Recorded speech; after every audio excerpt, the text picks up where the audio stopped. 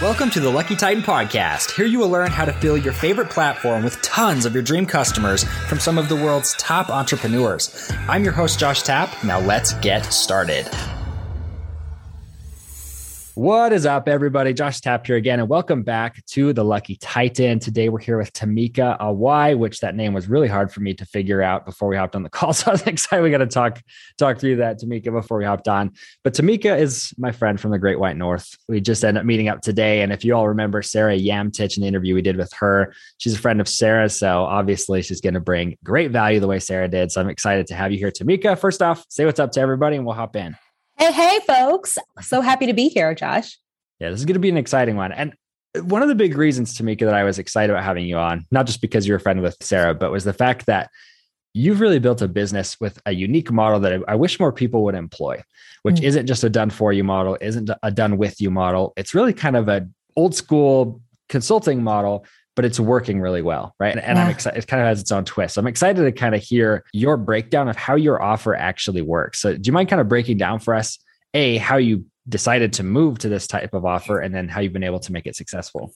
Yeah, totally. And it's funny as you're saying, I guess, it is a little old school, right? Because everyone's doing kind of the same thing on programs and coaching programs and that kind of thing. But really, Josh, the way that this sort of showed up, we got started with done for you work. I was doing, and done for you in my sphere was a little bit of consulting, right? We come up with a strategy and then we'd create a bunch of deliverables for people. And I love doing it. We had really great referrals, really great results, but it was really labor intensive. Meaning, I wasn't creating all the deliverables, certainly. So we were relying on these contractors. Eventually having independent contractors was too much. So we said, okay, let's loop in other agencies to do some of the doing for us. And just over time, really felt like the profit was kind of going through, just running right out the business, taking care of these contractors. And the bigger piece on top of it, and maybe this is like my own kind of mindset thing, Josh, I don't know, but we have a proprietary framework that we were perfecting, over time, and it's still from time to time we make tweaks. And I'm kind of like the effort that it takes to consistently keep a contracting team, not just one person, but an entire agency fully abreast of like all of the new nuances of what we're doing to support our clients. That started to feel really heavy as well. One day we might bring back done for you stuff, but if we do, I really see it being, an employee team that we can that can actually be in the process with us and help us, fine tune our frameworks together versus always being this place where I'm coming up with a thing and I'm teaching it to someone else. And it's like, oh no, we're refining it this way. It just got too much to sort of hold for me. And I'm in love with efficiency. Like efficiency is the sexiest word to me in business. So I was like, what's a more efficient way to be able to deliver this? And also, what's a more efficient way to be able to help more people? I was also in the place where, I really wanted to start to, just to serve more people with what we do, and knew that, what we had was really great and clunky right. and a little bit more expensive than I wanted it to be. Yeah. Yeah. Well, and what's cool is that moment for you, and I'm actually bringing a bunch of my old guests on to talk about this too, because I want to see how people have pivoted, and that was one of those pivotal moments for you where you said, hey, do I maximize on this system and double down and, maybe increase my prices and do all these things, or do I pivot to a more margin intensive model that, obviously yields you more money, right? Because I know at the end of the day, when we were reaching up on that 7-figure mark, I remember being like, wow, this isn't really a lot of money in my own pocket at the end of the day, Yeah. There's a lot of work for a really low income, and $1 million doesn't go as far as you think it would.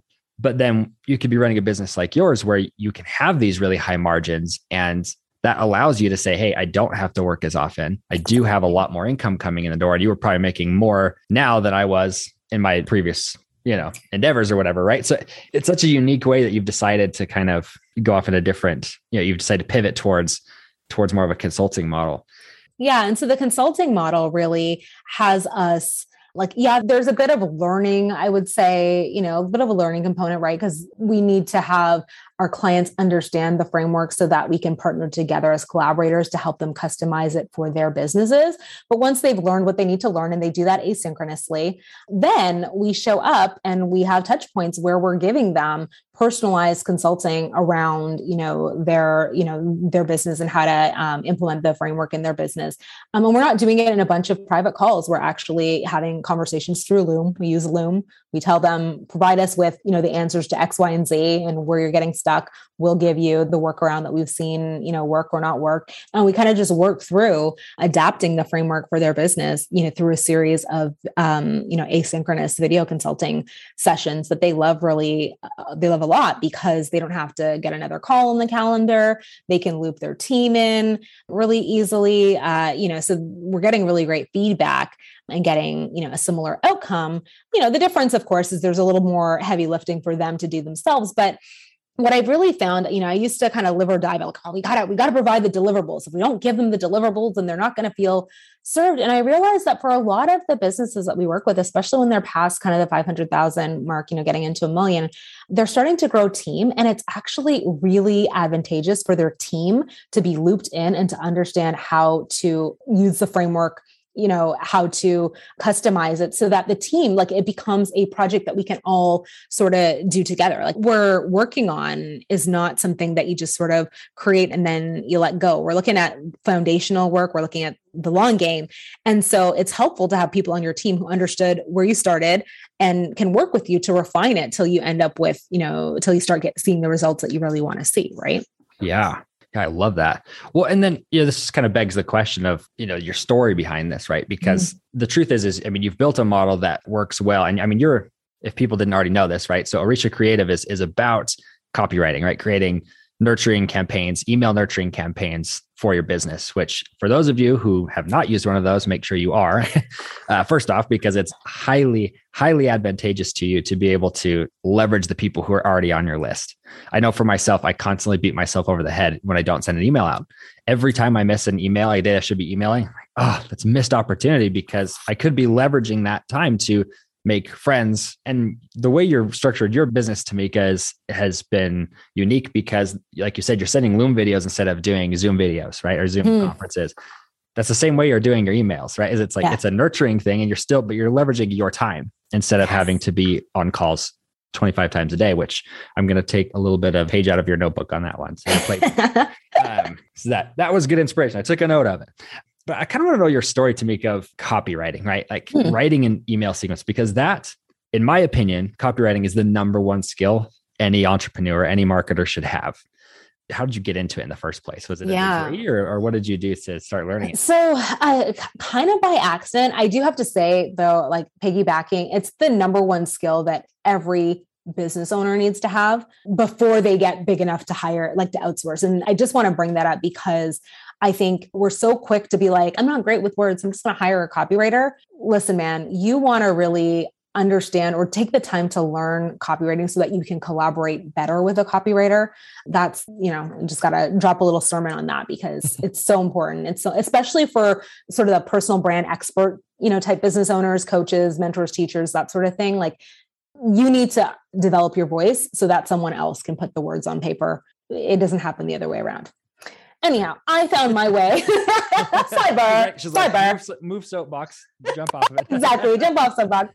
So I found my way into copywriting really interestingly, I think. I have a business degree. So I started out in business, focused on marketing communication. So I had a little time in the corporate space, was laid off in 2008, just before I found I was pregnant with my first child. And so it was kind of like, what am I going to do next? I don't know. Luckily, I'm Canadian, so they give us a lovely paid mat leave. So I had a year to figure it out, plus a paid, pregnancy. So a little bit of time. But I basically, I took my communication skills online. And I just, I always had a love for writing. I'd wanted to go to school for journalism. I've got immigrant parents and they were like, what are you going to do? Be on the news? Like they didn't understand what that meant. I was like a magazine editor. My dad's like, our magazines, like nobody buys those, So I took a skill that I naturally had that I did use a little bit in my corporate career. I started blogging, I started writing, and eventually I, use sort of blogging and that sort of thing to build up a first business that was a like crash and burn fail kind of business when you don't know what you don't know. But through that first business failing, I hired my first coach and I got introduced to the coaching world. And that was sort of how the dots started to connect, right? Because I had been blogging, had a failed first business, fell in love with coaching. And when I was trying to figure out how to transition, like what my next business could be, a coach that I had hired, put out a role looking for a content creator. They were hiring a content creator on their team. And I was like, let me put my name in the hat. That'll buy me some time before I have to figure out what I'm going to do, a little bit of a steady retainer. And so I stepped into their business, and they were a 7-figure, coach, really super successful. And I got to see really what goes on behind the scenes, what it really takes, not just to, sell online with copywriting, what conversion copywriting looks like. Although I learned a ton from that person. They themselves were, a brilliant marketer and well-studied copywriter. So I really learned a lot from them. But I also got to see kind of like where the gaps were in running a marketing department at a 7-figure kind of coaching business. So I was taking that in at the same time. But the copywriting piece really sort of blossomed when I shifted from kind of my first business and started, kind of stepping into like, okay, well, yeah, what am I going to do next? What am I naturally good at? Yeah, it was kind of those things converged. And that was how I found myself, as a content creator. Yeah. The reason I love asking this question, because I feel like 99% of us whoopsed into the niche we're in. Mm-hmm. Always. Some people are like, this is exactly what my plan, because I had every intention, because I did my undergrad in finance. I had every intention of running a business around something financially related. And I can't even do simple math in my head anymore. So I can't, it's just one of those things where I'm like, I don't know if that really fits, but I end up in podcasting because I just loved listening to them, and then I end up starting one and it did well. And it just kind of sucks you into the world. And then you start finding like, this is where I'm needed, not necessarily always where you're like, well, this is where I want it to be, but it always ends up becoming where you want to be. Yeah. So it was so interesting. I agree. Like I love to write, but I never, saw it copywriting as it was like, oh no, I want to be a copywriter. Like not at all. Strategy was always something that I loved and was good at and thought, maybe it'd be there. And so now, of course, we marry them both together and here we are. But it was interesting how that kind of showed up in my path and put things on a new trajectory that I hadn't really considered. Yeah. Well, then I do want to kind of shift this conversation then, and I appreciate your responses to those. I'm curious what your methodology is behind building an actual email nurture sequence, because the truth is that everybody I talk to thinks email is dead. Mm-hmm. And which I just have found completely to the contrary, right? I still think direct mail campaigns, like sending letters in the mail, work well. Like they've worked well for us. So I'm curious for you, what's your methodology? What's your process for getting people to where they have a nurture campaign? Yeah. So one of the things that we really look at, you're right. People talk about email being dead. It's not. I think email is still the opportunity to knock on somebody's door, but in a way that they were like kind of expecting you versus, social media, which to me is more like a billboard in Times Square. And it's like, they might see it, they might not. Email is that more direct approach. Really, the methodology came to be trying to solve two problems that I noticed when I stepped into that content creator role that I was talking about. I found us always creating content in real time. We were in this particular coach had a launch cycle in their business or a launch model in their business. So we were launching something every other month, and the launch would take all our effort, right? Because it was very email marketing launch. So tons of emails to create there. And then we would get to the end of the launch and it's like, okay, now we need to like take a minute and shift gears and nurture our people. And that was still another, hustle because we're already thinking about the next launch. And it was just kind of crazy. It just never seemed like we could get out of this real-time content creation. And then the other thing that seemed to not make sense to me was that we were spending a ton on ads, and we couldn't really attribute whether or not, like, we could see that ads were coming in. And this was like way back when, kind of cost per leads were like, change, and it wasn't like it is today. Sarah maybe spoke a little bit about that, but, we'd see the leads coming in, but we weren't really seeing that great of a conversion. And I was sort of like, why are we putting money into this like slot machine and not actually like seeing anything come out on the other side? So it's like, how do we get out of real-time content creation? How do we have more of our new leads actually become new clients? And I was sort of solving that problem was what had me come up with the way that we create nurture sequences in our business at Orisha today. And that really is thinking about what messages do your ideal clients need to receive after they join your list to move them along the buyer's journey so that they're ready to invest with you by next launch, or if not before. And we've had people have that result wherein like their programs are filling ahead of time in the launch becomes like, we don't even use the launch terminology. We use like open enrollment because, whatever remaining spots, we'll just fill them. But it really hinges on remembering that everyone that, joins your list, they have something going on for them. They're aware that there's like symptoms kind of a problem. They maybe don't know what the problem is, but they're kind of aware. Something that you've said in your freebie, right, has kind of activated them. And it's like, I need to know a little bit more about that.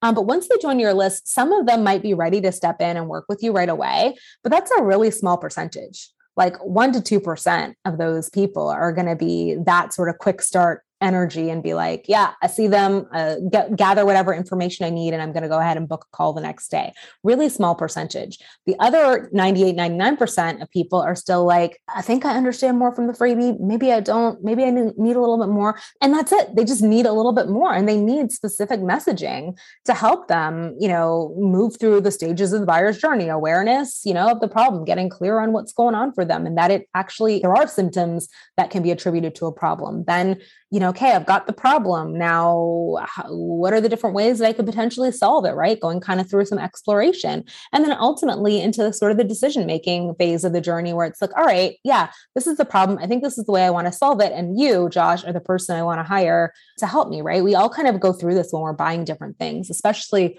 when we're buying services.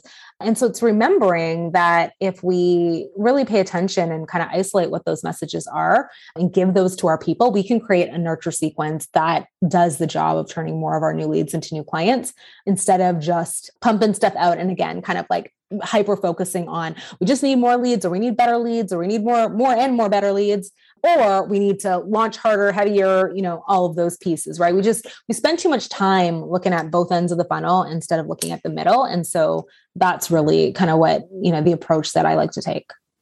Well, and I love that. And I want to kind of, hopefully the audience has a really firm understanding of this, is that if you feel like your leads aren't converting or your funnels aren't working well or anything, 99% of the time, it's not because your button's the wrong color or your ad sucks or something. It really is simply because 20% of the sales will happen when they hit the page, right? Those are your hyper buyers. But 80% of your sales will happen through your email sequences. And if you talk to anybody who's successfully running a funnel of any sort, that's the numbers that they'll tell you. It's like 80% of my sales come a day or two later, or up to even 2 months later through a nurture sequence and ascending people through that process. Exactly. I think sometimes the challenge that I see is there are lots of different opinions, ideas, methodologies, for creating a nurture sequence. And I think what's really important to remember is that the nurture sequence needs to be about your ideal client's buyer's journey, not about, sort of your story and what you think they need to hear. Like you really want to be focused on the conversation that your ideal clients are having with themselves as they consider the idea of solving their problem with you, right? So you got to get in their head. Right. Yeah. I love that. Well, and that's ultimately what you do. So I hope people will go check out orishacreative.com. That's the place to connect with Tamika. So Tamika, just to kind of wrap this interview up, because we have covered a lot of different topics, what would be your final parting piece of guidance for our audience? Yeah, I would say, really, when you're thinking about nurture and when you're thinking about your program, like the delivery, because we talked a little bit about that too. Thank you. It's always fun to kind of reflect. Think about your people first, right? Like, what do they need to hear from a nurture perspective? What do they need to receive from a delivery perspective? And then look for the most efficient ways to be able to give them that. I think, again, efficiency, I can't say enough about efficiency. Instead of looking at like, how can I do more and bigger and better? It's really not about that. It's about the quality always, not the quantity, in kind of all things, in content creation, in, service delivery. You really can have it be simple if it's really focused on what your ideal peeps need. I hope that you enjoyed this episode of the Lucky Titan podcast. If you learned anything from this or any other episode, make sure you rate it and share it with another entrepreneur it could help. Thanks again, and I'll catch you on the flip side.